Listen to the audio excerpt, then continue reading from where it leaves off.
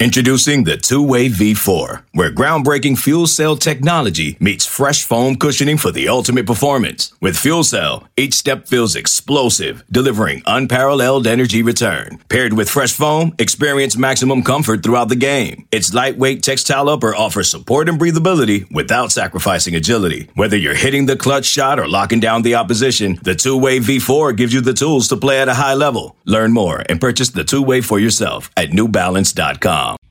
What's up? Welcome into Inside Carolina Premier Live podcast on Tuesday nights at 9 o'clock. It's On the Beat Live.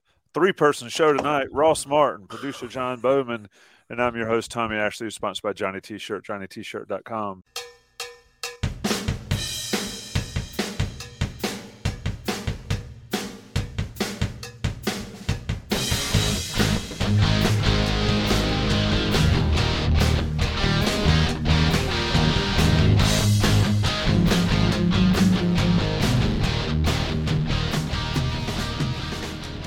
All right, boys, it's On the Beat Live Tuesday. Ross, have you recovered from your West Coast swing? Yes, I'm here and healthy. It is I saw a reporter ask a question to Mack Brown on Sunday from Portland, and he was at the press conference on Monday at 11 o'clock or thereabouts in Kenan Stadium, pulling red eyes to get back from Mack Brown. It is championship week. Good to have Ross back. Adam preparing to go to Indiana to cover Carolina and Indiana on, I guess, Wednesday night, 9:15 from Assembly Hall. John Bowman, I'm going to let you start first because in your Slack to us, you said, I've got a lot of hot takes tonight. So, Ross, I'm going to let him start it. What do you think? Sure, Let's go. take it. Well, I joined the show 2 weeks ago. I haven't watched any UNC sports since. Has anything changed in the last 2 weeks with the Carolina football and basketball teams? It feels like everything has changed. I will say this. Been on the show. Judging from the press conference, nothing's really changed. Monday football press conferences, ACC championship games coming up. They're in it. But anyway, I digress. I'll let you start it, though. Hot take us in. Come on. Where's the Flames? Everything. I started the show 2 weeks ago by pulling up the college football playoff tracker on 538. I don't think that's necessary tonight. But there's still a tremendous opportunity in front of this UNC football team. Another thing that I talked about 2 weeks ago is that this is the UNC football team's window. In sports, even in life, your window to accomplish your goals is a lot shorter than you think it is. And I think this UNC football team has had a special season so far. It kind of took a nosedive in the last 2 weeks, but they still have an opportunity to do something very special on Saturday night in Charlotte. And I don't know if they're going to get, there's been a lot of talk about next year already with Drake May returning, but I don't know if they're going to get this same shot next year, looking at how the ACC is setting up. So I think this is a huge opportunity for the Carolina football program to take its shot at winning an ACC football championship against a Clemson team that is not as strong as they have been historically. That's my hot take to start out the night. Go ahead, Ross. I mean, I don't know why that was a hot take. It sounds like Mack Brown. Hey, I don't disagree with you, John. I think, and I've said it for the last couple of weeks, I think they let some opportunities slip through their fingers in the last 2 weeks on the football field. But hey, 9-3. Everybody on this podcast would have said absolutely. I believe I had 10-2. I was the only one. I think a couple of people had 9-3. But Carolina's playing Clemson, so you're right. The opportunity's there to win the ACC championship. In the last year of divisions, Mack said on Monday he was one of three coaches that voted against divisions for various reasons, but one reason that changing it, Ross, it's going to be a lot tougher for North Carolina to get to the ACC championship because now not only do you have to beat 6 coastal teams, you got to beat the 14 other ACC teams to get in 1 and 2. So a big chance, like John said. What do you think? Yeah, I mean, everything John said is right. It's a great opportunity. But I think the fact that we're comparing what we expected out of this team based on what we said in August, I think that's the wrong way to look at it. Standards change, and the standard for this team changed once we figure out how good Drake May was, and with Josh Downs, I think the standard for this team changed. So I don't think we shouldn't be letting them off the hook for losses to Georgia Tech and State. Those are two games they should have won, and they blew it.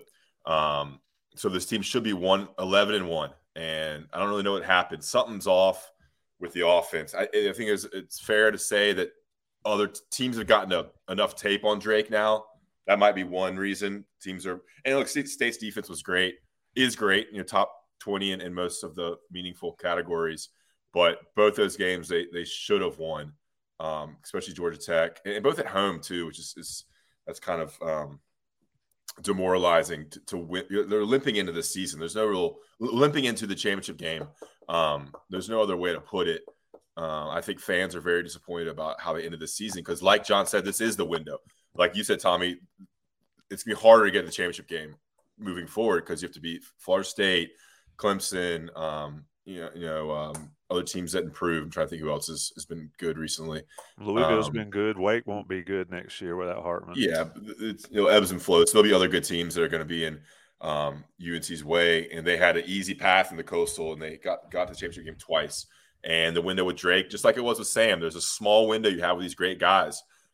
With Josh Downs too. I mean, this is going to be his last couple games. So, yeah, I mean, it would be a great to beat Clemson. I think you would kind of be able to flip the script here late, and it'd be good to get to 10 wins with a win over Clemson. Then you have the Orange Bowl, a chance for 11 wins. That would be a really, really good season. But there's no way to. They did blow it, I think, against Georgia Tech and State, and I don't think it's kind of you're kind of lying to yourself if you think they ended that they've ended the season any other way. Yeah, that's what we talked about it. I heard Schottmer talk about it in calling the shots with you, and I tried to talk about it a little Monday. Is that once you get to 5, 6, 7, 8, 9-1, then 9-3 is not acceptable. And I've said it, and I'll still say it, and I believe it, is that 9-3 is acceptable for some people. And to your point, standards change. 9-3 after being 9-1 with Georgia Tech and NC State is not acceptable. Is it good when we look back on the annals of history and say they won 9 games? It was like it's an 8-win program. I always say they won 9, but I think what Mac was so fired up about on Monday at his press conferences is that he does not want the fact to be lost that they're 9-3. And I agree with that 100%. Carolina football to be 9-3, that's a heck of a season for Carolina football. It's just how they got there. And I think, John, and you can chime in here, I think how the sausage is made, how this sausage log was made is important here. And, NC State's a good team. People can dog on State all they want. That defense was legit, and they had a good plan.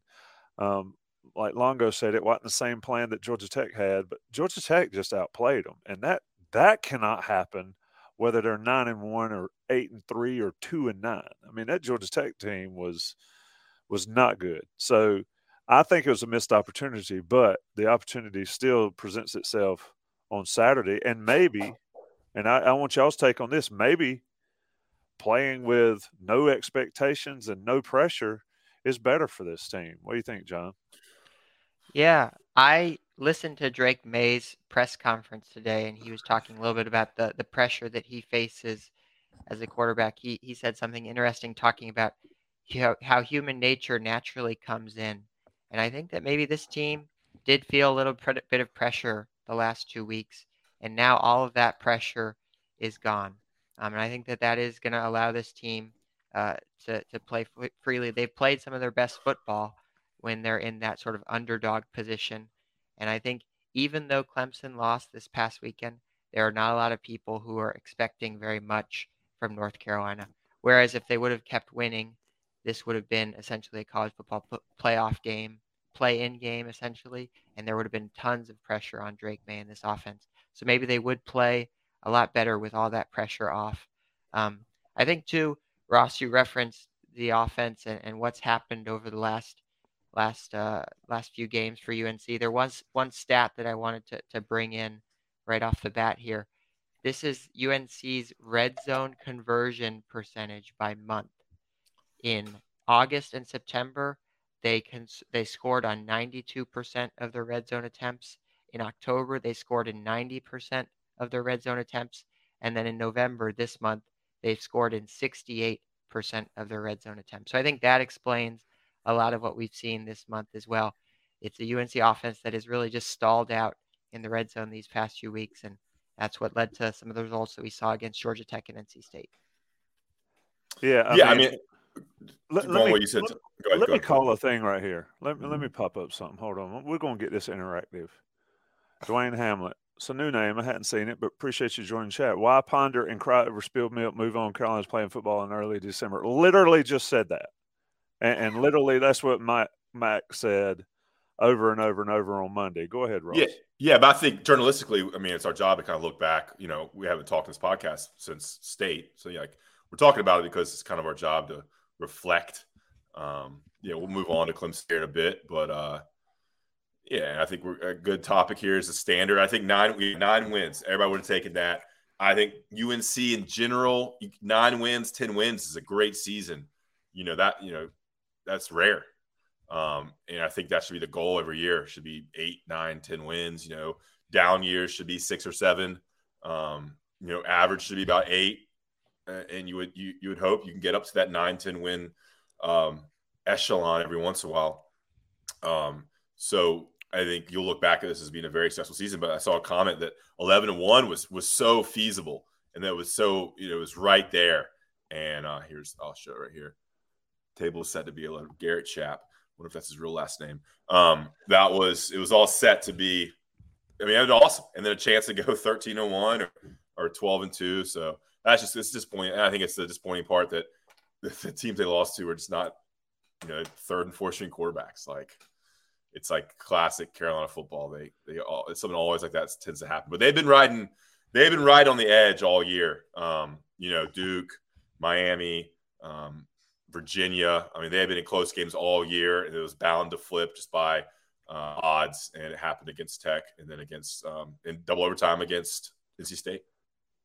Yeah, I mean, yeah. When you look back, let me ask people in the chat: how many people remember Carolina was 11-1 in 2015?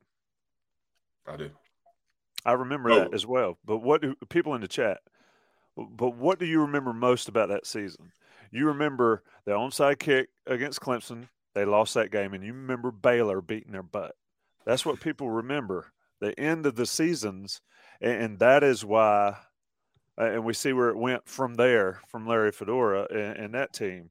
It went 11-3, 8-5, I think, because they lost to Stanford in that bowl game, and then the bottom fell out. So that's my point, is and to Ross, to the point you just brought up, you had it set up to have not just a better season than North Carolina ever has, to one of the best seasons in college football. And I just think it was lost opportunity. That said, none of it matters anymore.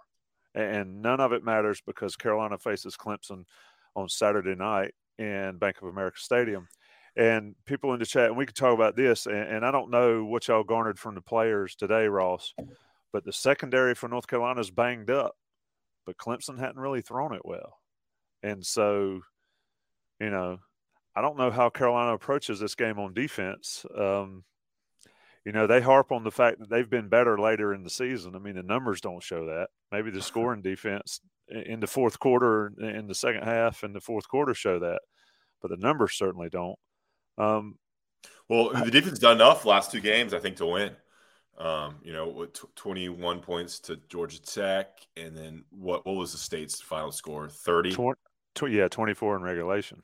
Yeah, 24 in regulation. So, I mean, that with the way that UNC's offense has been playing, that the defense has done enough, and made plays too, turnovers here and there, and missed opportunities too, missed chances for turnovers. I think, it'd be interesting to see if we get more Marcus Allen and Will Hardy on a big stage. Tony Grimes's and Storm Duck's and Cam Kelly's status is in question heading into Saturday night. But one thing that I think it's been a concern all year has been the pass rush. And I listened to Mac was asked about that a lot on Monday. Tommy, I know you were there. He doesn't really have an answer for it. They just can't get pressure on the quarterback. And it didn't help losing 3 starters. Didn't help losing Noah Taylor, Desmond Evans, but they're last in the ACC in pass rush, and teams have had success. Quarterbacks have success against UNC's defense over and over. So, I mean, you can't just say that DJU is not going to have me. He could have a great game against UNC. It's kind of what quarterbacks do. Yeah, if he's hot. So, looking back over the season, I think Carolina played 12 games. Keaton Slovis from Pittsburgh wasn't very good, and then the Virginia Tech quarterback, can't call his name right now, was not very good. Those were the only 2 quarterbacks that played below their quote-unquote norm against North Carolina. The rest of them, I mean, I mentioned it to Chizik Monday. I mean, Ben Finley talked about how he felt like he was on a camp out. He had so much time in the backfield to make plays. I think this, and we'll talk more about the game plan on Thursday, but I think this is a game where you got to force DJU to throw the ball. And if he does, and he lights up Carolina, like Mr. Hardy said in the chat, then it is what it is. But you just can't let Clemson run wild on them. Yeah, I mean, the 49 yards they held State to. We were covering a basketball game during that game too, so I was locked into kind of both. But I didn't know they held State to only 59 yards rushing. That's great.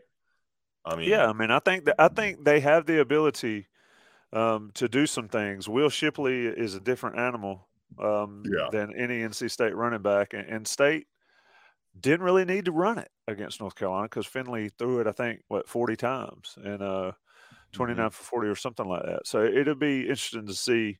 But if I'm Carolina in this game, I'm selling out the farm to stop Will Shipley. And if they beat me passing, then they just do. John, you got any more of them stats you bring up? Well, I was going to mention, too, with DJU, I think he is a great running threat. And UNC, we all know this, UNC struggles to defend running quarterbacks. I think he also brings a certain physicality to the running game that UNC will struggle with. Someone like Ben Finley, I think you just brought the comment up. He was sitting back there eating a sandwich on Friday against North Carolina's defense, but he was also a statue back there. He was not a very mobile guy on Friday. But DJ is going to present some other challenges for UNC's defense. He's going to be able to run the ball. I could see it being a little bit like a game that Riley Leonard had for Duke against UNC earlier in the season. And I think that's the thing that's going to give UNC the most trouble. I did have one stat in the positive column. There's been a lot of talk about all the young DBs this week, but I thought also Miles Murphy had his best game in a while. His PFF grade was 71.1, which is his highest grade since the Georgia State game early in the season. And also he generated, I believe, 3 pressures on Saturday, which was his highest since Florida A&M. So if you're looking for positive signs, there's another one in addition to all those freshman defensive backs. And he's finally healthy. He was banged up for about 3 or 4 games midway through the season, and he has been noticeably better, I think, against Georgia Tech. Before that, against who was that against? When he got hurt, or no, just like he played well against Wake, Georgia Tech, and then State. So it's good to see him because he was supposed to have a great year, but I think he was just had an ankle thing that lingered. So I would expect him to be back next year. Never know now with transfers coming up December 5th. But he is a solid piece that they need to. Imagine him and Travis Shaw might be and Kevin Hester will be your interior lineman next season too. If we want to move on to Clemson here, I mean, I think a big thing that we kind of talked about, or we can't talk about, is I do think UNC has a little more motivation this game. They're, like you said, Tommy, they're coming in with not much to lose, a lot less pressure, and Clemson's not used to not playing for anything. They usually have the eye on the college football playoff. That's out the window. So they're playing for an Orange Bowl, which is below their standards. And I'm sure Clemson fans would say that, right? So, it's kind of like when Alabama doesn't make the college football playoff, they usually lose that bowl game because they're not motivated. It's like not where they're used to being. And if they're not playing for a championship, there's lack of motivation to play as hard. So that might be a situation we could see. I mean, it's definitely going to be a factor. I think UNC is excited to play Clemson. I think it would be a huge win, like we've said. And the chance to play in an Orange Bowl, 2 out of the last 3 Orange Bowls, is pretty cool as well. Yeah, I think that's a great point. And you said a couple of weeks ago that I listen to all the press conferences, and yeah, unfortunately I do. But I also listened to Dabo Swinney on Sunday on the ACC championship game press conference, and he said they're going to be ready to play. There's a lot to play for. They have 5 goals every year. They still can reach 4 of them. But you're right. I mean, I think had Clemson beat South Carolina, Carolina would be in more trouble than they might be right now, because then they'd have to set an example. But then again, maybe that creates more pressure. But I just think Carolina can play free with no expectation, and Clemson, we'll see what happens. But that's a great point, because I remember Alabama, who did play, like Utah or somebody like that in the Sugar Bowl. It lost the Sugar Bowl. I don't think it was Utah, but I do remember it was the Sugar Bowl, and they got beat. Yeah, and so there's that aspect of it. I don't think there'll be any problem for North Carolina getting up. I do worry a little bit about momentum. Mac always talks about momentum, and Carolina's offense. We mentioned that. I think defenses have the bottom line is, if you can get pressure with 3, like NC State did and Georgia Tech was able to do, then it's tough to throw on 8 people. It felt like watching that game in Kenan Stadium on Friday. And I know my man Slagle sits up there near where I do, but from the angle we had, nobody was open. And if they were open, it was it was like the porthole window to throw in rather than the bay window to throw in for Drake May. And you could tell it. And then NC State tackled. And I think Clemson's secondary is the weak spot. I mentioned on the message board, and Ross, you wrote the article about all the ACC teams, is Clemson's defensive line's first and second team all ACC. And quite frankly, they probably all could have been first team if you wanted to do that. So that is going to be Carolina's thing. Let's talk about the ACC all-conference teams, Ross. Obviously, Drake May, all-ACC quarterback. Josh Downs, all-ACC wide receiver. Did Cedric Gray's appearance surprise you? Not because he hasn't been great, but because he plays on the worst defense in the conference or close to it. Yeah, I mean, I did think about that actually, but he is leading the tackling by like 10 tackles. He leads the ACC in tackles by I think over 10 tackles. So I think a lot of voters look at stats because obviously they're not watching every game. And so they see, what linebackers leading the conference in tackles, and they vote for that person. There's 3 people that won first team all ACC linebacker. And Cedric Gray led the voters with 128 points. So now I wasn't surprised. I think he's very deserving. Yeah. The defense has been better than in ACC play, like we said, like Max said. And he leads the ACC in tackling, and that's not easy to do. He's been healthy. He's been productive. Also 2 interceptions, pass breakups, forced fumbles, fumble recoveries. Yeah. Had an unbelievable year. Yeah, I listed the stats there in the article. So yeah, I wouldn't surprise at all. If we can go through it here, I think second team, was it just one guy, right? It was Josh Downs, specialist, and Storm Duck. And Storm Duck. Now, I think that was more surprising. The secondary's been pretty bad, but Storm Duck getting one of the 2 cornerbacks on the second team was good to see as well. He's had a great last couple games. Yeah, Josh Downs is all-purpose. Were you surprised there? Anybody, Tommy or John? I mean, where's the all-purpose? Is it all-purpose first team? I'm looking, or is it just like Josh Downs is all-purpose second team. team. Will Shipley was all-purpose first team. Yeah, I mean, he had some good punt returns. I guess that's where your all-purpose gets from. To be honest, I thought he'd run the ball more, have some more rushes that would add sort of to that. But yeah, he did it all. I don't watch enough ACC football to know that if there were somebody else in there, they could have put in there. But Downs is certainly deserving, given everything he does. I tell you what, and you mentioned Storm Duck.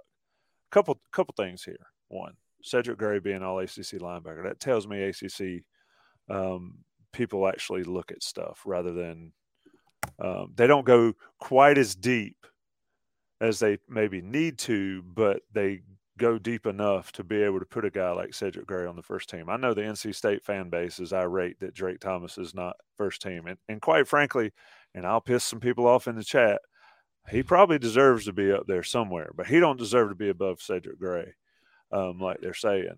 So that's a pretty cool thing. And then the fact that Duck is second team All ACC, A, it speaks to Duck, and B, it speaks to the voters actually paying attention a little bit, because he did nothing for the first half of the season and really turned it on after Pittsburgh. Anything else in there you saw? I mean, North Carolina. Did Drake Thomas not get any mention? No, he's second team. I thought he was second team as well. Yeah, you're right. Sorry, he's second team. Peyton Wilson is honorable mention. Isaiah Moore is honorable mention. Yeah, Dax Holyfield is honorable mention, and Trenton Simpson is third team. Yeah, and I said second. I said second team. Recruited him. Yeah, I mean, yeah. Simpson just sort of gets lost in Clemson's defense, right? I mean, if he played for North Carolina, God, imagine if he played beside Gray and Eccles, but that's spilt milk there. Is he a junior? Or is he a sophomore? He's a junior. Okay, he would have been the same class as Cedric Gray. Yeah, so he can go. But yeah, just looking at the things at all the rankings, not as many North Carolina people as you would expect for them being 9-3, but not really anybody I can look at and say, well, they really missed that. You know what I mean? Antoine Green, third team, and Awesome Richards, maybe a second team guy, but a third team guy overall. Cayman Rucker is one guy that I wrote. I had his stats written out. I thought he'd get honorable mention or something. But that's about it. Yeah, I think it was pretty fair. I don't know. I don't watch much ACC. You cover one team. You're there 2 hours early and you stay in 3 hours late. That's 8 hours, 10 hours. You're missing a football. So yeah, just for the people at home too. Bryson Nesbitt, Power Eccles, and Corey Gaynor. Those were the three people who were honorable mention. We haven't mentioned their names yet too, but I was a little surprised, honestly, to see Power Eccles as an honorable mention All ACC linebacker. I don't know exactly how the voting works, how long the tail is there, what the cutoff is to be included. But I mean, from UNC's defense perspective, it would make a lot more sense to put Cayman Rucker higher than Power Eccles. But it's different positions too. So yeah, I'm not sure. And again, I think you fill out. I've never voted for this. I think every voter fills out a full first, second, and third team, and then they're given points based on where you fall. I think that's right. Adam was a voter, and we would love to have him on the podcast to tell us. Yeah, well, big time again. No, he's not. That I will take that back. That's one surprise. Cayman Rucker not being even honorable mention, because good God, they got everybody in the conference basically listed honorable mention, and Rucker certainly. Hey, that could be some motivation for the young man. He's done everything for Carolina, playing jack, defensive end, everything else he's had to do. Anything else on the football side? And obviously we'll talk more about it on the game plan. And Ross, you had a good conversation about ACC championship game with Schottmer, whose audio will be attached to this. And yeah, I think the one thing to pay attention to is the transfer portal on December 5th, which is Monday, is going to be wild. We're already planning for it because there's going to be UNC players who enter the portal, and Mac's been very open about that. It's not like I'm revealing any secrets here. And then UNC will get some transfers too at some point to enroll in January or in June. So they're meeting on Sunday, and they've been meeting, bye weeks and at certain times, I'm sure, during the season, but final decision will likely be made on Monday, and they can enter the portal on Monday and start getting picked up by other teams. So it's going to be a crazy couple of days there as players leave. I think there'll be some surprises. I think, some starters may leave, some, backups likely to leave, players that aren't playing a lot. Those are the names you should look for. So stay locked in Inside Carolina on Monday, and I guess we can talk about it next Tuesday. Along those same lines, speaking of player movement, is this the last time we see Josh Downs in a Carolina uniform? Obviously, you don't want to speculate at all, but yeah, you never know with bowl opt-outs and stuff. That's not me reporting anything. I'm just sort of wondering out loud there. This could be the last time we see him. Yeah, and he could opt out of the bowl game. Players done it before, so he is expected to be a first, second-round pick. So we had Javante, Michael, Diami, and Chaz sit out the Orange Bowl last time. So who knows? But he's a little bit different guy. So he may, he has that dog in him, and he loves to play. So we'll see. One thing you talked about the portal, Ross, and this is something if folks haven't listened to Mack Brown's press conference, like I said, he got pretty fired up in the end about internet message boards and the like. But listen to him talk about NIL and about openly about NIL. And then you see a former Carolina commit that's gotten a crystal ball to a school down south out of the blue, just like going to a school out of the blue because allegedly and legally there's a big NIL package for him. It's just crazy all the stuff that they can do. I saw NC State announced, come do charity work, get $25,000 as far as their NIL thing. And hey, you got to play the game. And Mack all but said it in his press conferences that, how do you say something without saying something? He said, folks got to pony up if they want to get a roster. And Ryan Day said it out loud, and Mack repeated it. $13 million to keep my roster. How about coaching contracts? Matt Rule, I'm looking at this now. In January 2030, he's going to be making $12.5 million a year to coach at Nebraska. You know where he's going to be then? He's going to be on his couch somewhere. Well, probably because he's the same coach who got ran out of town coaching the Panthers. It's crazy. There is a lot of money in this game now, and it's just sort of part of it, both the NIL stuff that you just said, Tommy, but also coaching contracts and all that. That's going to be also coming into focus here during the coaching carousel. Yeah, it's just unbelievable, the money around. So what to look for before we go to break and come back and talk about basketball? You got the All-ACC player or the player of the year, rookie of the year, DPOY, OPOY, I guess coach of the year, all that stuff tomorrow. Offensive player of the year, Ross. Defensive player of the year, all announced tomorrow. So you got a lot of news. Be looking on Inside Carolina for that. Drake May obviously in the running for several of those. And then Carolina gets ready for Clemson. I think they go down on Friday, treat it like a true road game. And Mack's got some availability on Friday. Ross, you going Friday to Charlotte? Yeah, I'll be there for the press conference on Friday afternoon. Yep, and then Inside Carolina Live from somebody's asking where the tailgate is. 1200 South Graham Street. Inside Carolina Live will be there from, I guess, 5 to 7 since the game's at 8.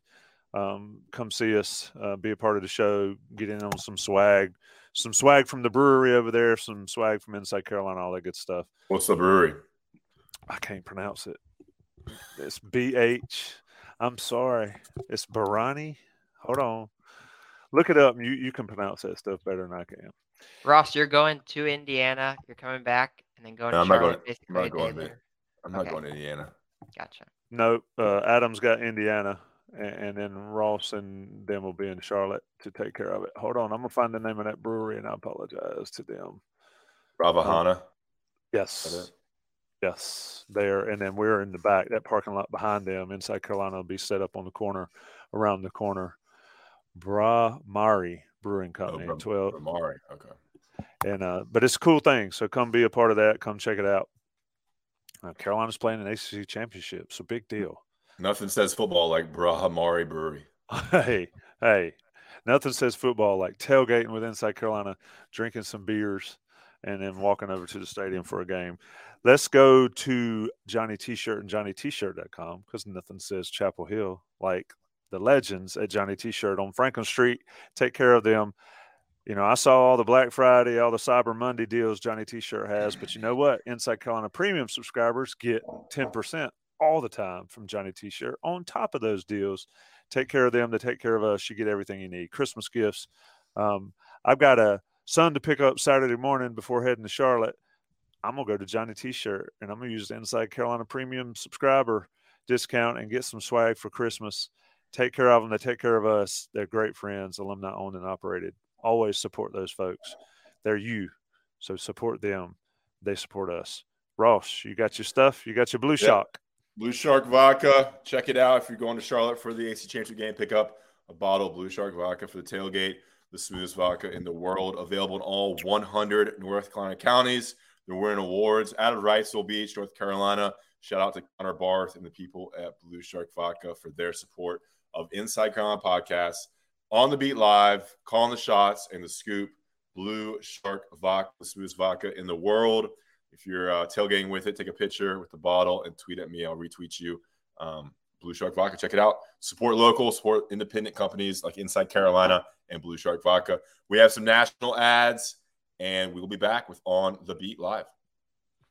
Old Man Winter here. If I had it my way, it would stay winter all year long. Short days, wind chill, black ice, and a good polar vortex. Oh, heaven. Wait, is it getting warm in here? Your cold snap is over, Old Man Winter. Spring has arrived. Spring. Spring is here, which means it's the perfect time to get away in the Hyundai you've always wanted. Visit the Hyundai Getaway Sales Event, where you can get great deals on all of our award-winning Hyundai models, like the tech-filled Tucson and Kona, as well as the spacious Palisade. Enjoy wherever you go with the peace of mind that comes with America's best warranty and 3 years or 36,000 miles of complimentary maintenance. But hurry in, these deals won't last. Add more joy to your journey at the Hyundai Getaway Sales Event.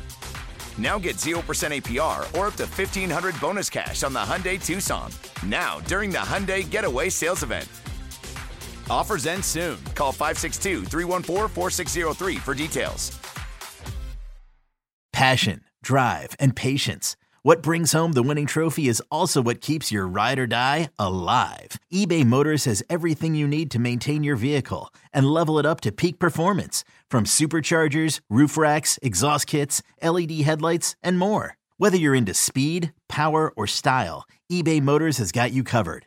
With over 122 million parts for your number one ride or die, you'll always find exactly what you're looking for. And with eBay Guaranteed Fit, your part is guaranteed to fit your ride every time or your money back. Because with eBay Motors, you're burning rubber, not cash. With all the parts you need at the prices you want, it's easy to turn your car into the MVP and bring home that win. Keep your ride or die alive at ebaymotors.com. Eligible items only. Exclusions apply.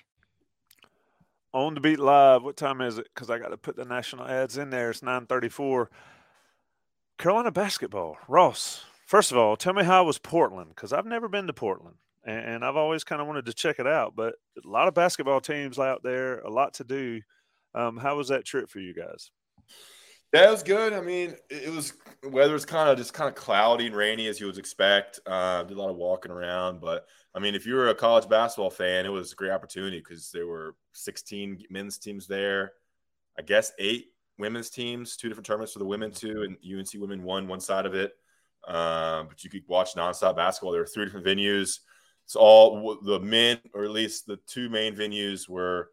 It's the Moda Center where the Trailblazers play, and then next door is like this minor league hockey arena called Veterans Memorial Coliseum, where I think the Trailblazers used to play. Yep.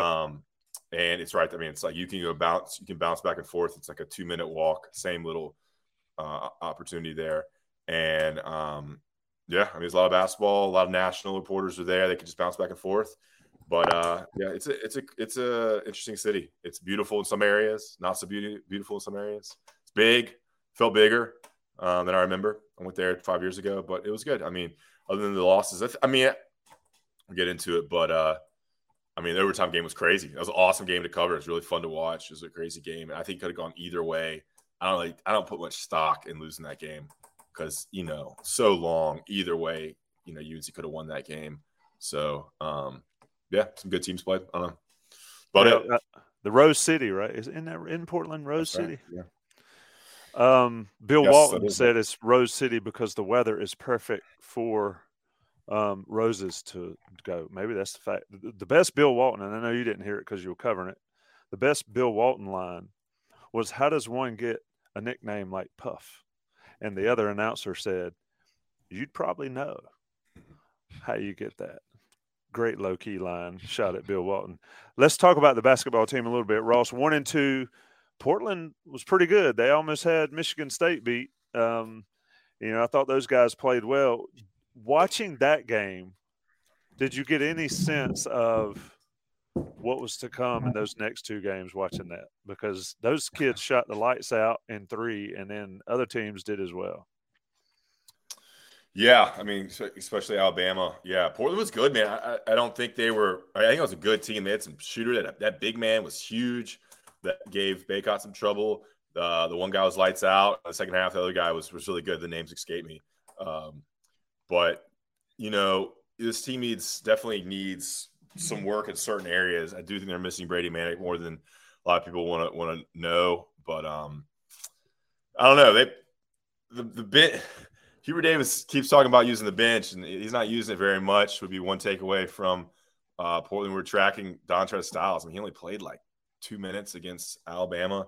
But these games are all close, and a lot of people are getting so crazy. I'm not too worried about this team. I think RJ Davis is the heart and soul. I think he played great. I think Caleb Love made some big shots. He shot the ball way too much against Alabama. They needed him to. And when Bacot plays bully ball, he's unstoppable. And I don't know if you want to ask. I don't know what y'all thought. You have a different vantage point than I do. Kind of rambling here, but John, what did you think about UNC in Portland? Well, I'll start with the bench minutes. I think that is a really solid point there. I looked in the Ken Pom database. There are 363 teams in his database. UNC is second to last in bench minutes. There's Notre Dame, very last, and then there's North Carolina one right above.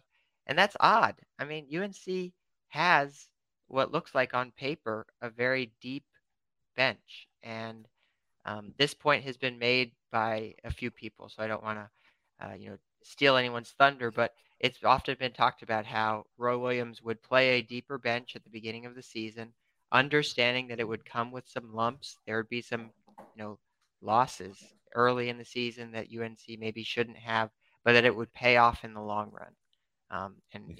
So far this season, UNC has not utilized its bench to the point that I would expect. This also happened last year, not just with the Iron 5 in February and March, but really all season. You look at UNC's number in that same stat last year, and they're in the 300s as well. But I think it's really surprising that UNC hasn't used its bench more. To me, from the outside, an easy solution to that would be trying to stagger Caleb Love and RJ's minutes a little bit more and letting RJ run a bench unit with Tyler Nickel playing next to him, or Caleb run a bench unit with Seth Trimble running next to him. I think there's different ways to do it, but thus far Hubert has elected not to do that. And I think, you saw how many minutes did Caleb play? 57 in that 4 overtime game. So the minutes are going to add up as the season goes along. Looking at the stats, 7 games in, listen to this, Ross. This is unbelievable. And I know how many times Hubert says he's going to play the bench.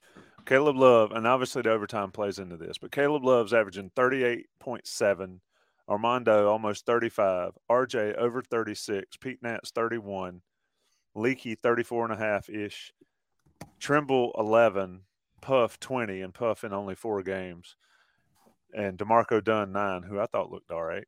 Dontrez Styles averaging a whopping 3.8 in just 4 games.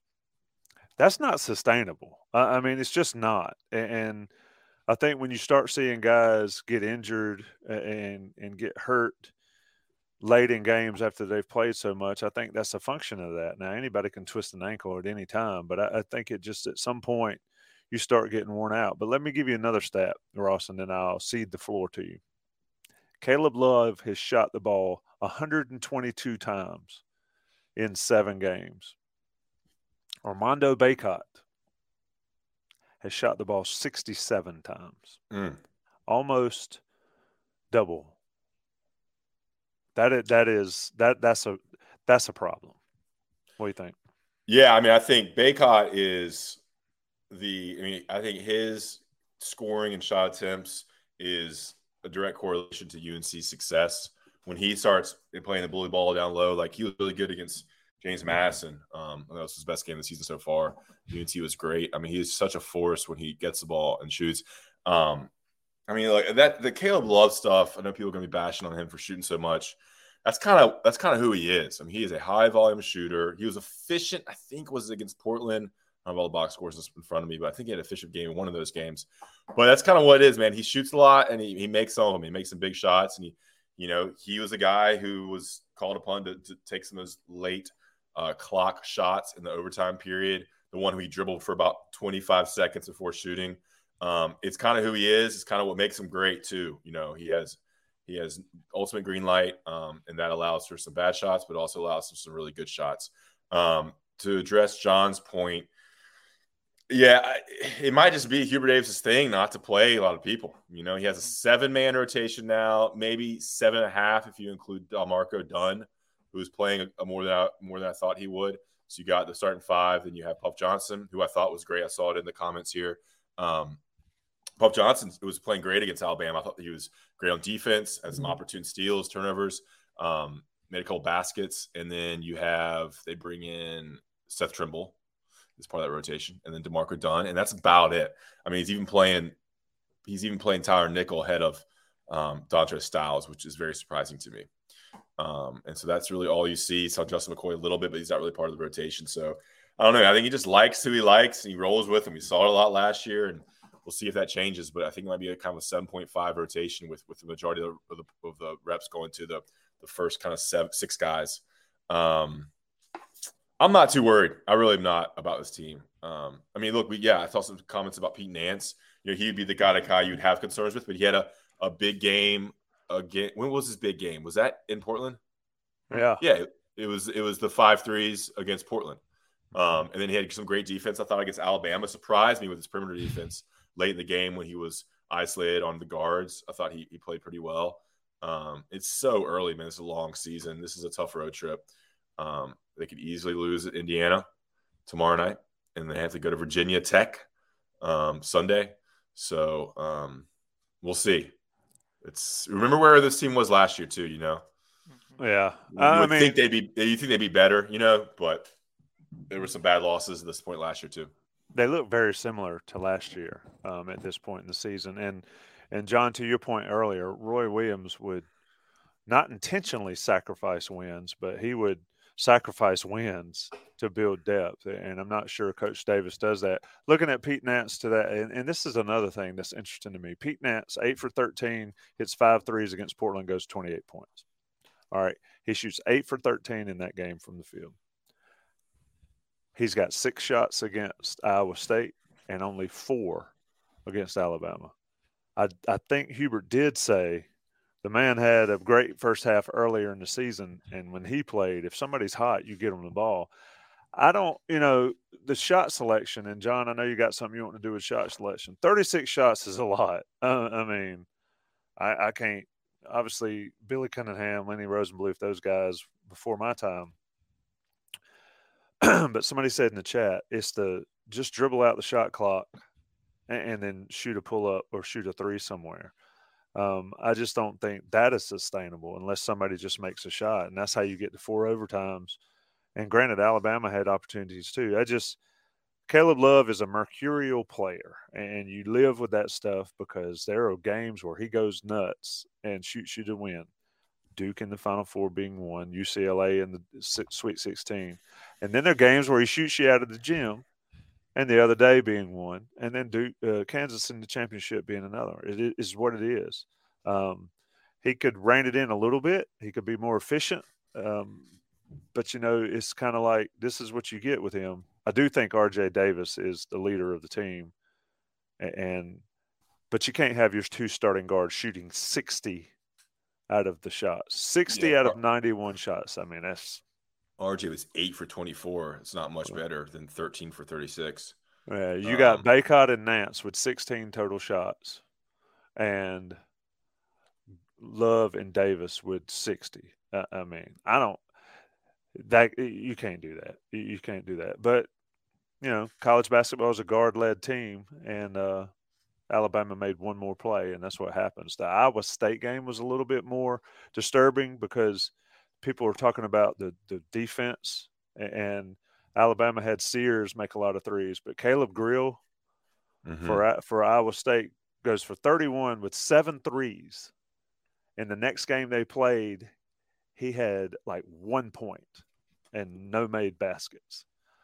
So those issues are where what's concerning, especially when defense was the rock of their run last year. John, what you got? I'm going to take advantage of the YouTube format here. Let's see if I can pull this up.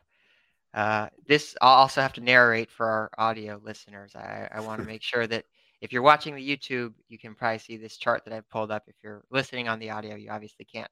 But what I've pulled up here is this cool website. I'll put the link in the chat so everyone can look at it together after the stream is over. But it shows shot charts for all of UNC's basketball players here. So here you can see Caleb Love.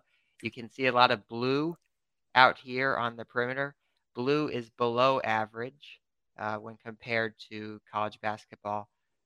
So you see here, Caleb Love is 0% from this area of the floor, and the Division I average is around 32%. So that's why that's blue.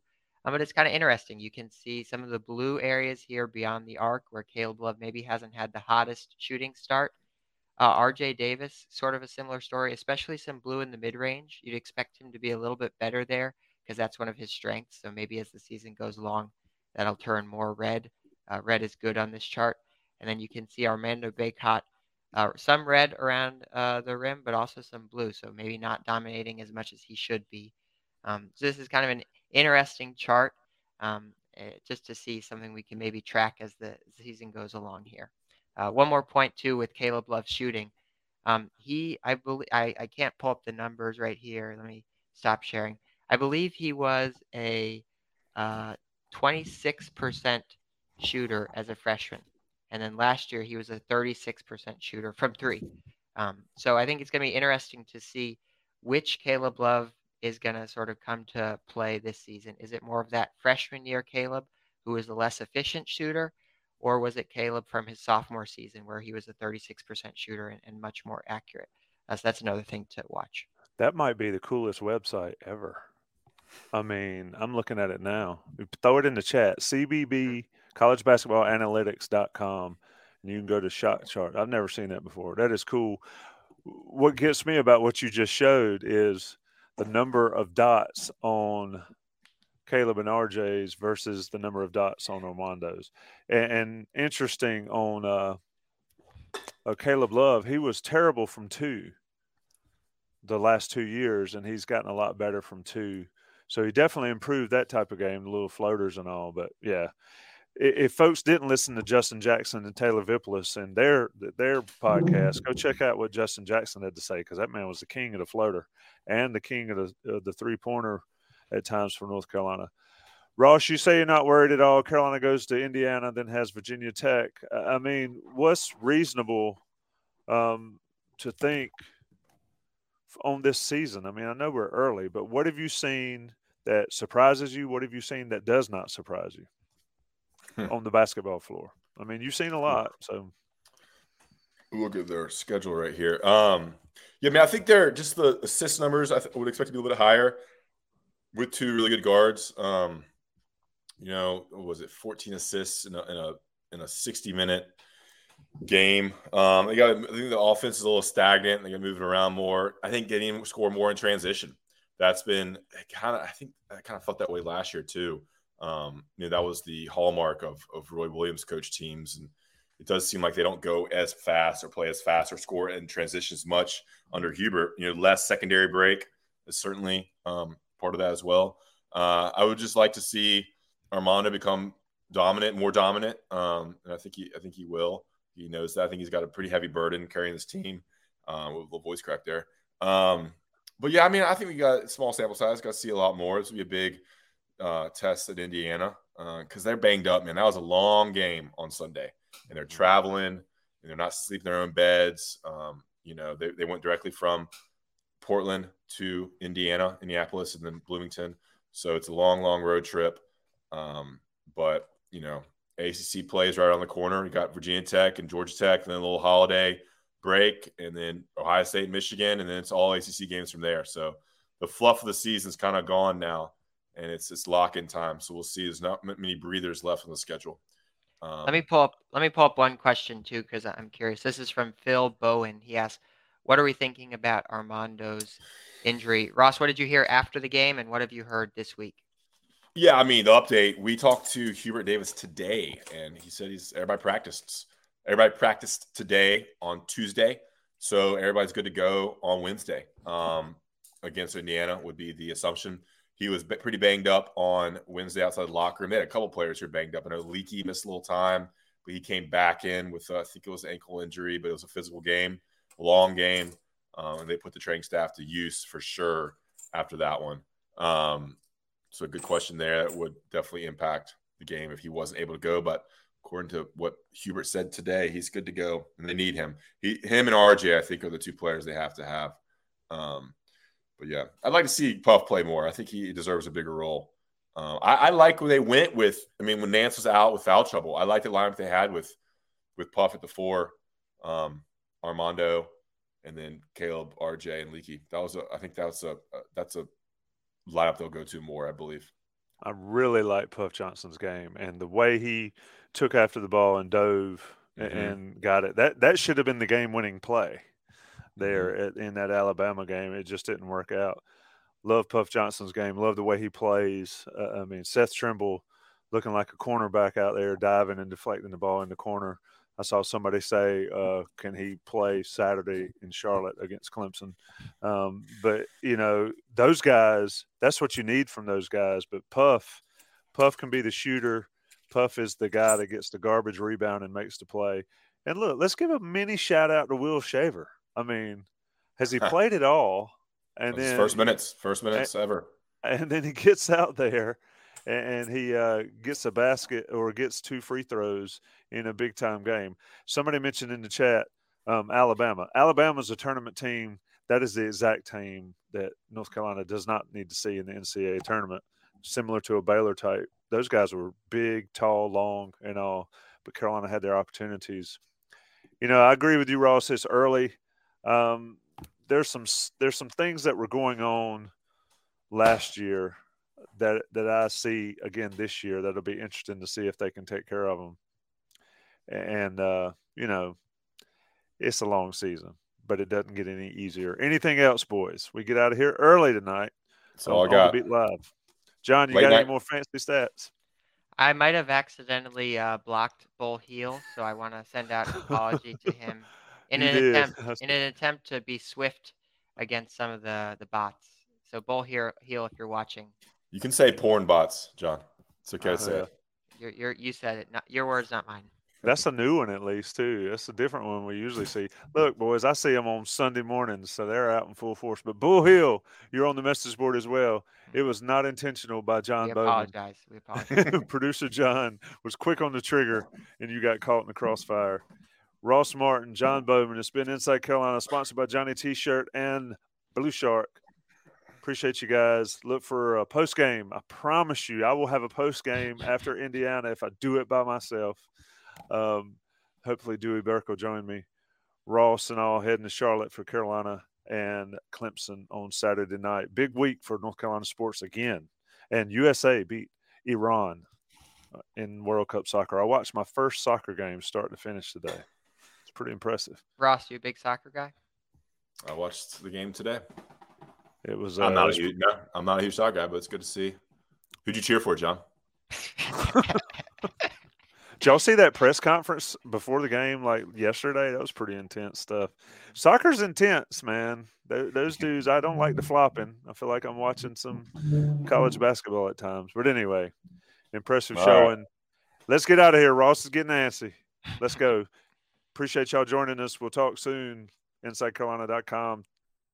Stay tuned after these ads, these national ads, to close that show for Calling the Shots with Ross Martin and Jeff Schottmer. What's up, y'all? This is 4-time NBA champ Andre Iguodala. Yo, and this is his best friend, the Ohio State legend, Evan Marcel Turner I. Every Wednesday, we drop a new episode on our show, Point Forward. We're talking basketball, business, and all the culture in between. From locker room stories to some basketball analysis from those who've been in the game. Nah, it is a dude averaging 29 and 11. God, what did it take to be an all-star? A win. Subscribe to Point Forward, the podcast, so you don't miss a thing. Survivor 46 is here, and so is On Fire, the only official Survivor podcast, and we have a twist this season. The winner of Survivor 45, Dee Valladares, will be joining us every week. We're going behind the scenes of the biggest moments, the how and the why things happen, and the strategy and analysis you can only get from someone like me, a Survivor winner. Listen to On Fire, the official Survivor podcast, wherever you get your podcasts. Welcome in to Calling the Shots here on a Sunday morning. UNC falls to NC State 30-27. This is Calling the Shots, brought to you by Blue Shark Vodka. UNC ends the regular season in a loss to the Wolfpack and followed a 9-3 on the season. I'm joined by Jeff Schottmer. What's going on, Jeff? What's up, Ross? Hey, appreciate you waking up at 6 a.m. in Portland to get this podcast done. That's dedication, man. That's right. Crossover season. So I'm in Portland in a hotel room. So the backdrop's a little different. Jeff's in Dallas. According to the same kind of schedule. They played on Friday. Here we are on a Sunday morning getting this show out to you. All right, Jeff. Tough one for the Tar Heels. I was able to watch a lot of it, most of the first quarter, and then kind of watched most of the second half while watching basketball. Another flat performance by the UNC offense, and then went to double overtime and missed a field goal to lose the game. UNC finishes 9-3 on the season. 9-3, like we talked about before the show, like you would have taken that. ACC champions, 9-3, had to play Clemson. But here we are. I think the fan base in general is very disappointed. We had a lot of topics to talk about. Let's start off the top. Take it where you want to take it. The floor is yours right now, Jeff. Yeah, I'm disappointed, just like, most of Tar Heel Nation is. And it's always frustrating when we lose to NC State, especially, in the manner that we did coming off the season that we had through the first 10, 11 games. It's frustrating. It's disappointing. I feel terrible for the guys. I just hate it more for them because these games, albeit it's one game, it's stuck with them the rest of their life, and they have to look back and be like, damn, we lost to State that year when we were ranked and they were unranked and they came into Keenan and beat us. And I hate it for them. I hate it for our fan base. It's a game that we shouldn't have lost. This is one where we ride high into the ACC championship game, finishing 10-2, but we didn't make enough plays, and we'll get to it in the meat of the podcast of why we didn't play. But it just sucks, especially, at the beginning of the game, you hear Dave Doran's comments about kind of our program, how he feels about us. And it sucks when a guy comes out and says stuff like that, and then he gets the upper hand on you. When you're talking crap and you get the upper hand in the game, it stings a lot worse. So it's a tough one. Yeah. And, I talk about this on the Beat podcast that we record on Tuesday nights that, it wasn't a must win, but like for momentum purposes for the season, like now they're limping into the championship game. I mean, lost to Georgia Tech and then another loss to State, both at home. And there's a good chance they lose to Clemson, and there's just no momentum and no motivation to win in the bowl game. So they could lose 4 straight, which is devastating after going 9-1. So it's kind of where we are right now.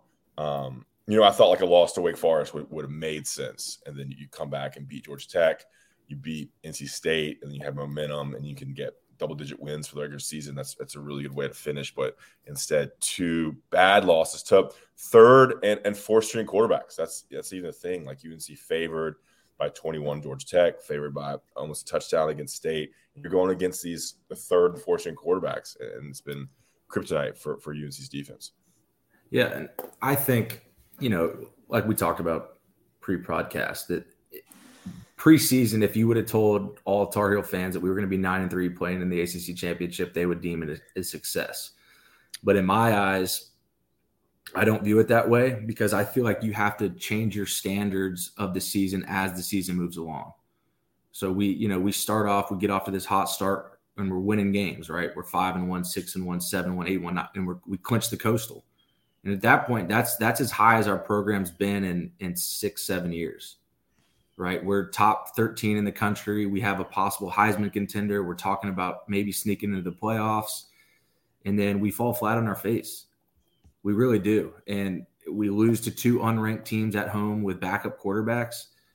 Like, damn, I just wish we played every game on the road. You know, we're undefeated on the road, but we can't win 2 games at Keenan to close the year that on paper we should win by 10 points plus on both of them. And it's frustrating because, you know, now we're 9-3 and we're limping into the ACC championship. But in my eyes, it's a disappointment and it's a letdown because of how we were playing and the capability and the potential we had, and we never reached our potential.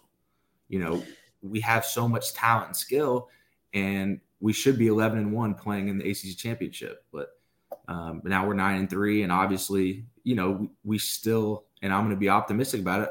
I do believe we have a chance to beat Clemson, but it's just we're limping in there, and we got to get some things changed, and we got to get it changed fast because Clemson, albeit they can get beat, you know, they still are a very talented team, and on paper they're more talented than we are.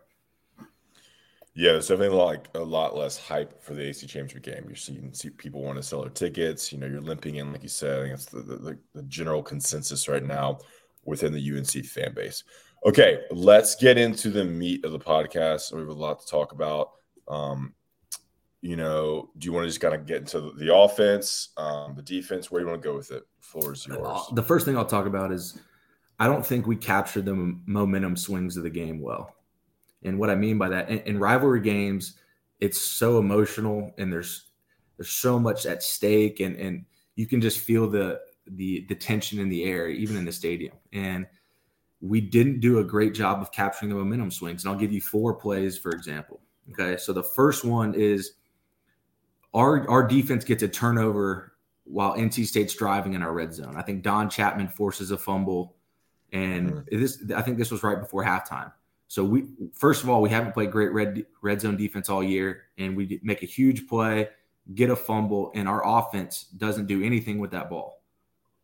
You know, we don't get points on the board. We don't take time off the clock. We do nothing. We're stagnant. We punt the ball back to NC State, and we let up a big return, and they end up scoring before halftime.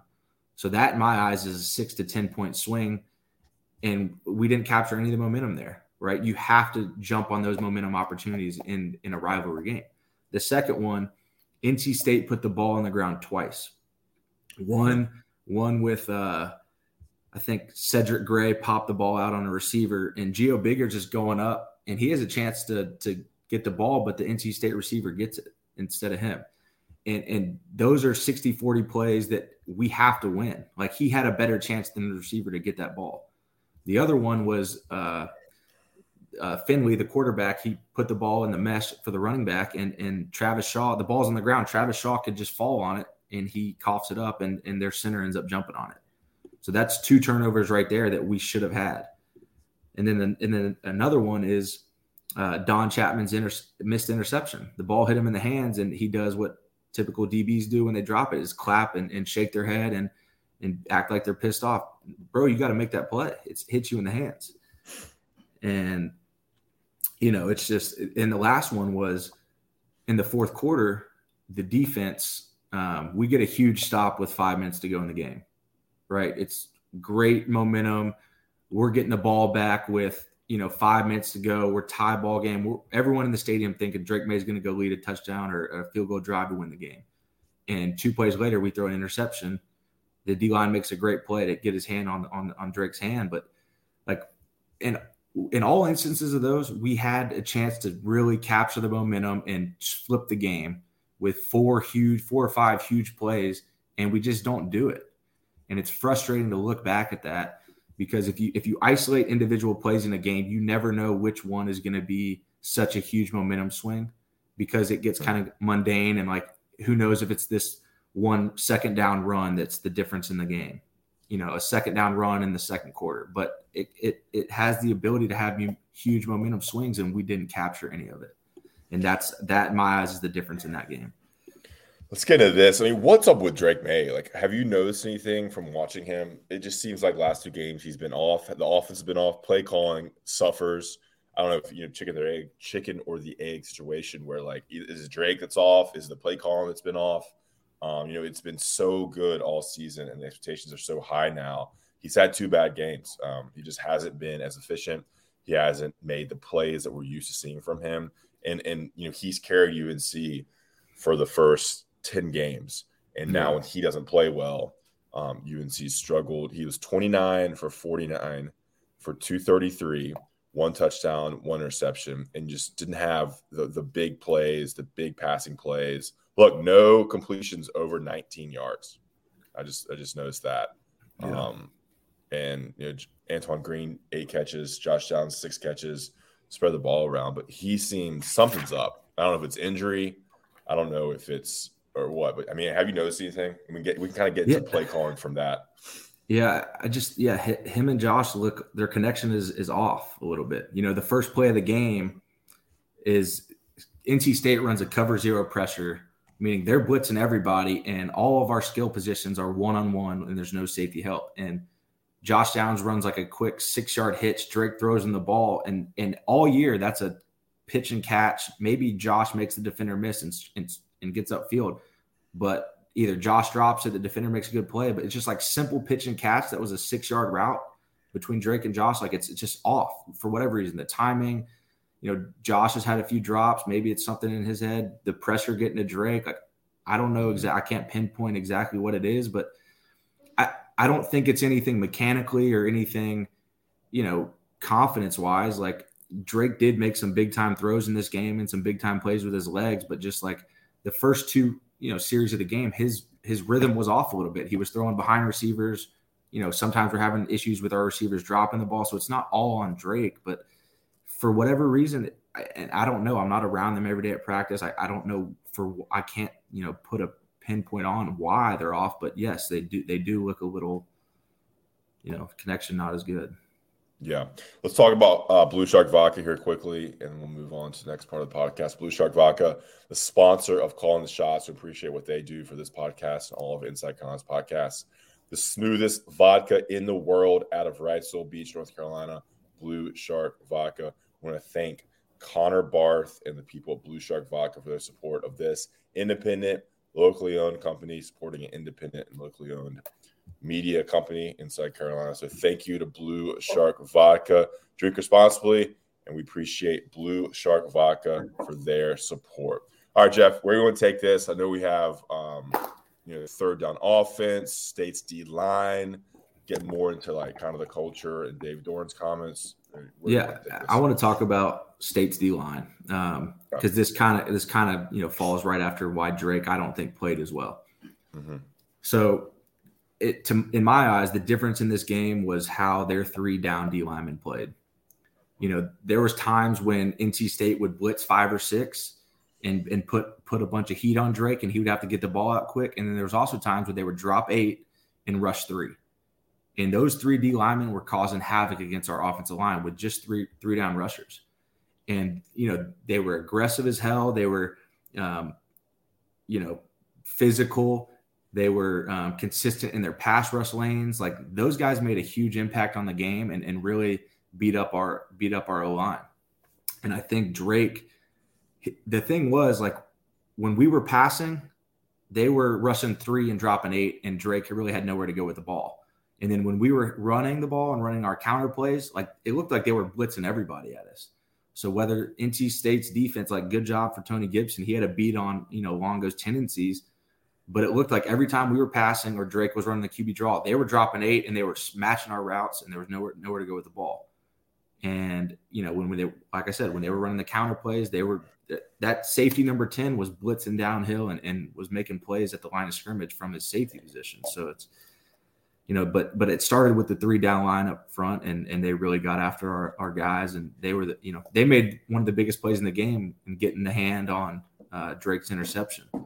So, those guys, they were the difference in the game, in my opinion. Tanner Ingle, number 10, the safety there. Yeah, I mean, we knew that this is a good defense. They're ranked top 25, top 20 in almost every major category. So it was a tough defense. Probably one of the best defenses UNC will face all year. And they struggled, and it's 2 straight games that Drake May has struggled. let's get into UNC's defense. Specifically, no Tony Grimes. They learned of that the morning of the game. So it thrust Legend Cavazos into extra time. You saw Marcus Allen play a lot. Will Hardy played a lot once Cam Kelly got out. Marcus Allen made 2 big plays that jumped off the screen.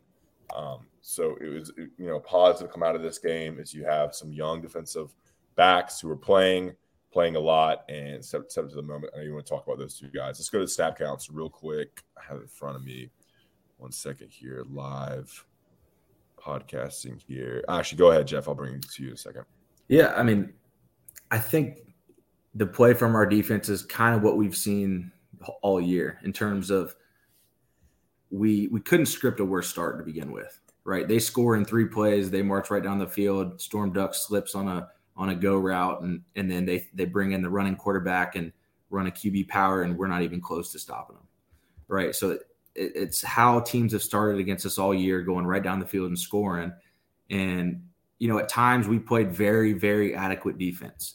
But it's the story of our team all year is we let up a lot of points in the first half. We get it together in the second half, play better, and then we let up a late touchdown.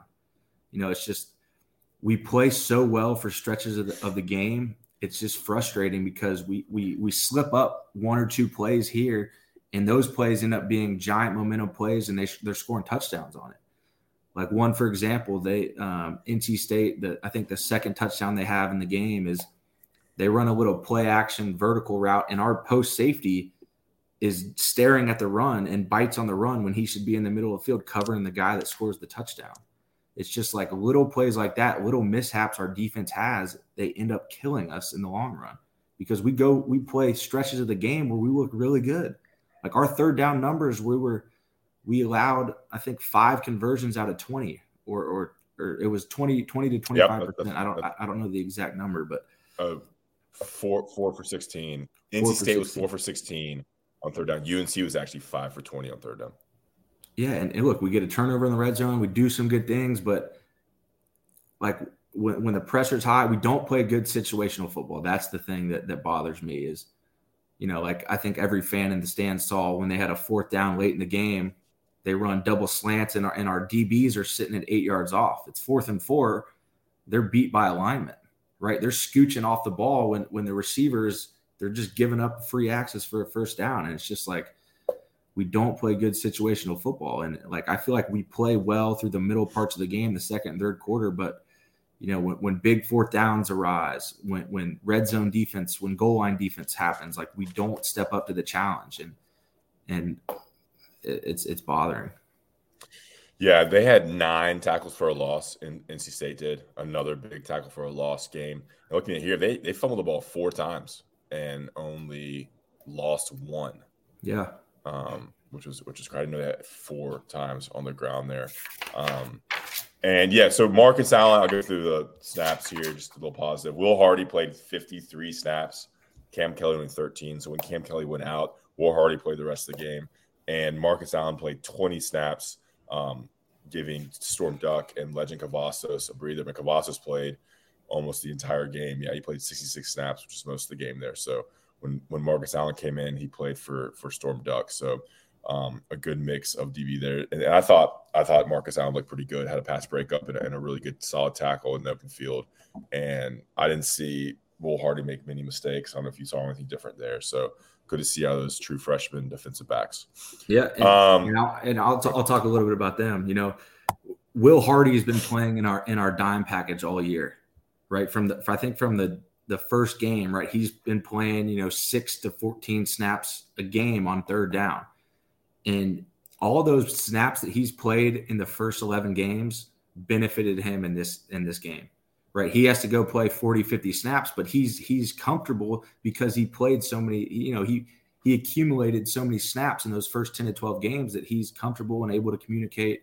And the thing about Will Hardy, first of all, he's always in the right spot. He's always communicating. You can see him on the field. Like he's looking to the other defenders and communicating. He takes great angles. Like I think he should be the starter going forward. He should start in the ACC championship game. I think our best 2 right now are him and Don Chapman. Don Chapman's played pretty well his last 2 games.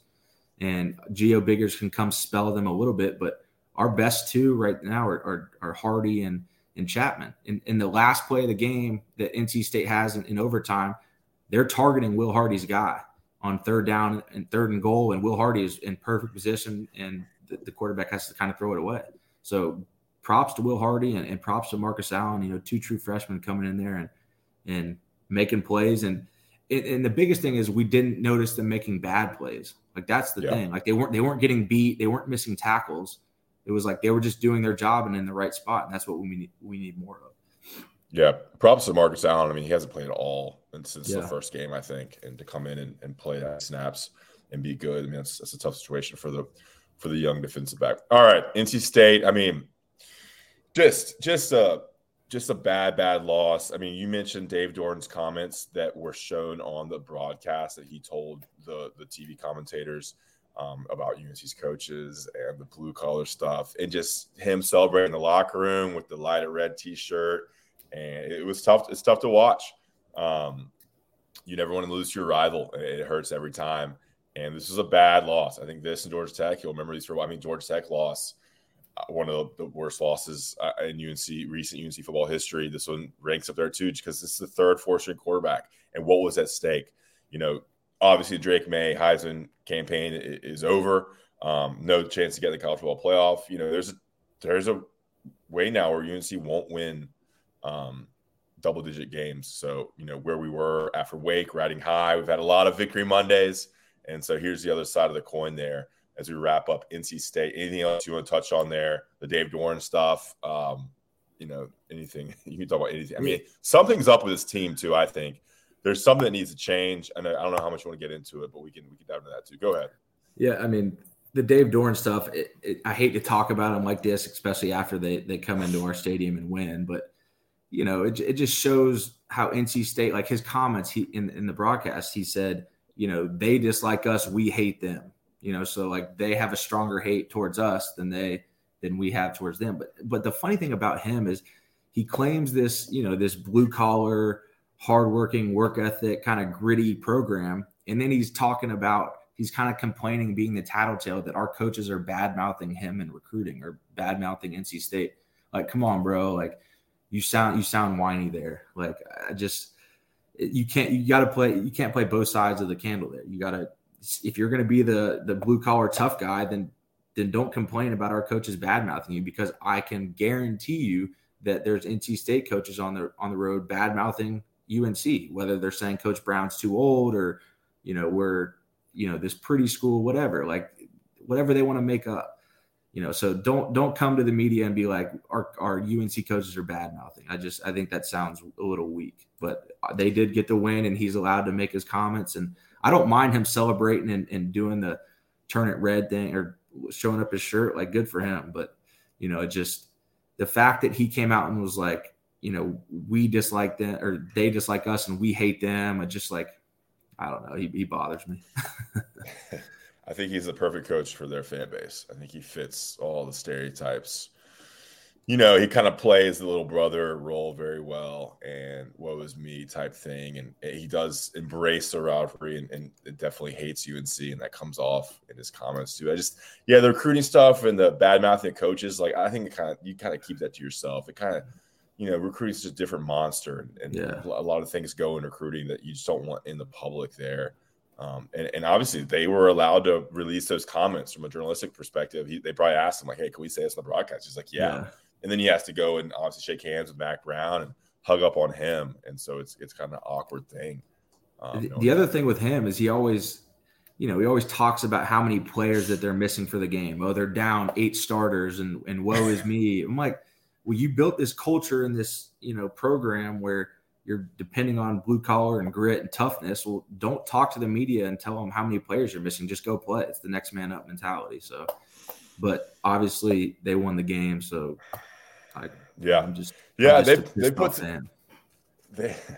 they put together after losing Devin Leary. I mean, they beat Wake Forest, they beat Carolina. They've put together a pretty good run here without their best player, the preseason All-ACC Player of the Year, Devin Leary. But here's the thing: they were blue collar when they played us, but were they blue collar when they lost to Louisville and Boston College? And I don't know. Yeah, those are bad losses too. Yeah. Okay. So ahead for UNC is the ACC championship game. They're going to have a long week this week. Played on Friday. They play Saturday at 8 p.m. against Clemson. Clemson lost to South Carolina at home yesterday on Saturday. Huge, tons of losses, tons of upsets in college football yesterday. Across the board, LSU losing, Michigan beating Ohio State, and Clemson losing to South Carolina. So they're coming in off a loss as well. There's probably a little bit less motivation there too. They have no shots to get into college football playoffs. So both teams limping in. You played this game. You played in this game, 2015 ACC championship game. Last time I covered a game in that stadium. Well, that's not true, but last time I covered an ACC championship game, obviously was covering you against Clemson. Your thoughts on kind of this prep for this week, how the team's feeling and what it's like getting ready for this type of game? The first thing is the magnitude of the game, right? It's still the ACC championship. You have the ability to go win this game and etch your name in Carolina football history. Like, we haven't won an ACC championship since 1980. So regardless of how this season's played out, like, we still have the ability to win one game and this team will be remembered forever. And a lot of our guys are from Charlotte. Like, the ability to go play in their hometown on a national stage, national TV against a program that has been premier in the last 10 to 15 years in college football. So, like, throw all the other BS out the way. We have a chance to go win a game and etch our names and go to the Orange Bowl. Like, we still have a ton to play for, and that's what, as a fan base, we need to accept. Obviously, we're disappointed in how the season's gone, but we can win one game and go to the Orange Bowl and be ACC champs. Like, that's a hell of a year. So this is a giant game. Like, there's still so much to play for, and I know that's kind of how our guys are feeling. That's how they have to feel. They can't feel sorry for themselves. They can't be down. Like, they got the 24-hour rule, put this one to bed. Obviously, it's going to suck for the next 11 months that we lose the state, but go flip the script and go do something that no UNC team has ever done. Yeah, I mean, you nailed it.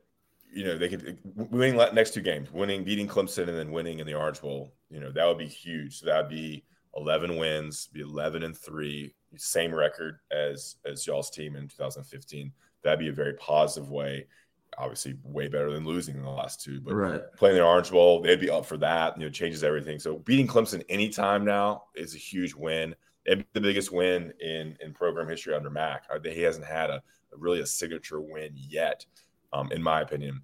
So that would be big as well. What's this week like? Is it just extra media attention? I mean, I remember ESPN coming in and doing anything with you and Chizik and Shaq on TV and stuff. There's a little more attention with this game. This game is not as hyped as other conference championship games, but is there anything different this week, or is it just kind of status quo?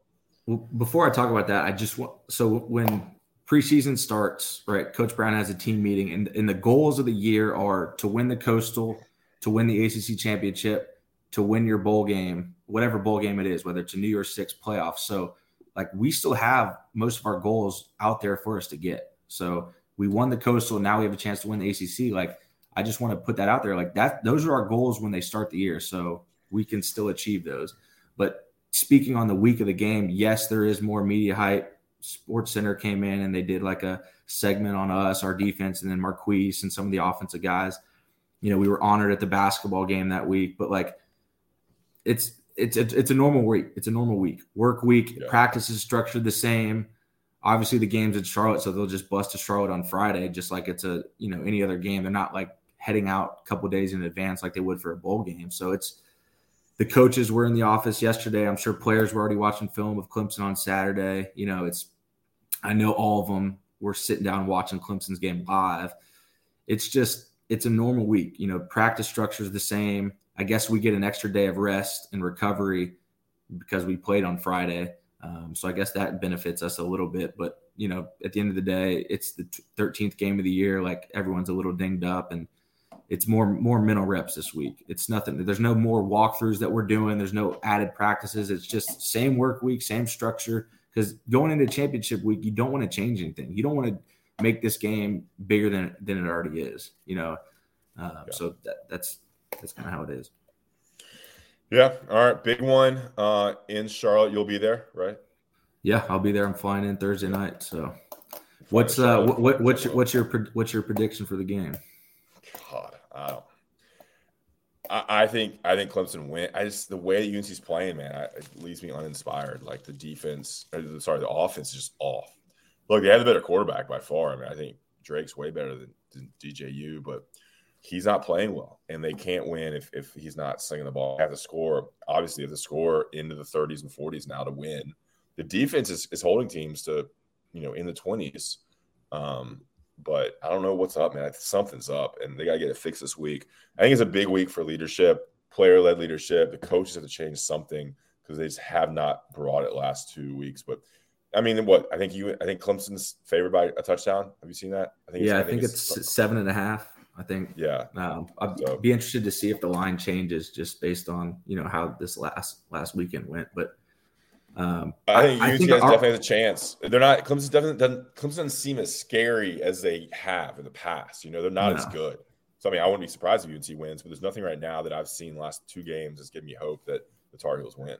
Yeah, our offense has to get off to a fast start. I think obviously last game we go 2 and outs, 2-3 and outs to start the game. We have to put some pressure on Clemson because you saw what South Carolina did to them. Obviously they forced some turnovers.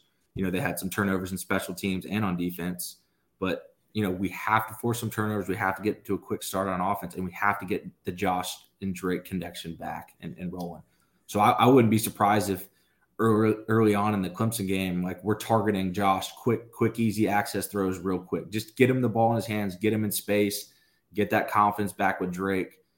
Because you do see some frustration with Josh and Drake in the past 2 weeks. Like, going back and watching the film, I think there's some times where Drake is not necessarily looking for Josh, and he's beating his defender and not hitting him or not even looking his way at times. And you can see Josh gets a little frustrated. So I think, they got to get their swag back, their mojo back, and get him some early touches, because the more touches Josh gets, the more confidence he gets, the easier Drake, flows into the game. So that's what I would like to see early and often from Coach Longo is, get that man the ball.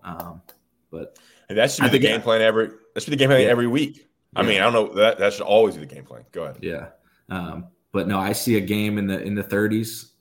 I do think, we have a chance to win this game. I don't want it to go to OT because it doesn't favor us in terms of our red zone offense and defense. We're not good at either, really. So let's try to win this one in regulation. But they were really good in the red zone. The thing is, the offense has been good in the red zone until the last couple of weeks. Yeah, But I remember watching Clemson versus Notre Dame a couple weeks ago, and I was, tweeting about it. I was like, look, if anyone's watching this game, and this was, as we were playing a lot better a couple weeks ago, but anyone's watching this game, UNC has a chance to beat this Clemson team. They looked a little defeated then. They had some bad turnovers. Their offense wasn't moving the ball at all, and their defense was obviously getting gashed, and by a Notre Dame offense that isn't as good as ours, in my opinion. So I'm expecting a game in the 30s. I could see a 31-28 or a 34-31. I'll give my final prediction later this week. I got to think about it a little more. I'm not going to go ahead and say it, but I don't know. It's going to be, look, our fans should still be there supporting our guys. We're playing the ACC championship. Like, come on, it's in Charlotte. That's our recruiting hotbed. That's our, a bunch of our fan base lives in Charlotte. It's an easy drive for everyone in North Carolina. Like, regardless of what we're ranked and how we finish the season, like, we're playing the ACC championship with a chance to go to the Orange Bowl. Let's be there. Let's be loud. Lots of Blue Shark vodka in our systems. Yeah, I mean, it should be a fun day. I mean, I'll be there all. I'll get there. So I have Friday. I have to get there for a press conference on Friday. Mac does like a 45-minute thing with Dabo back to back. So I'll be there Friday, and then all Saturday. The game's at 8. Should be a really fun day. Weather looks pretty good. Right? Peep the weather. Should be about in the 50s and 60s, pretty clear. So should be a fun day in Charlotte. I know a lot of my friends are going to be down there, so it should be good to them. All right, tough podcast to do. The Tar Heels fall to the Wolfpack. Get the score here. 30-27, double overtime. That's in the past. UNC now takes on Clemson. We'll do one more show, Jeff. All right, we'll do a show on the Monday after the Clemson game to kind of head into bowl season. UNC's 9-3. Clemson, 8 p.m. I believe that's ABC game. Could be ESPN, one of the two. for the AC Championship game. Appreciate Blue Shark Vodka. Thank you, Jeff. Hope you all enjoyed, and we'll talk to you next time.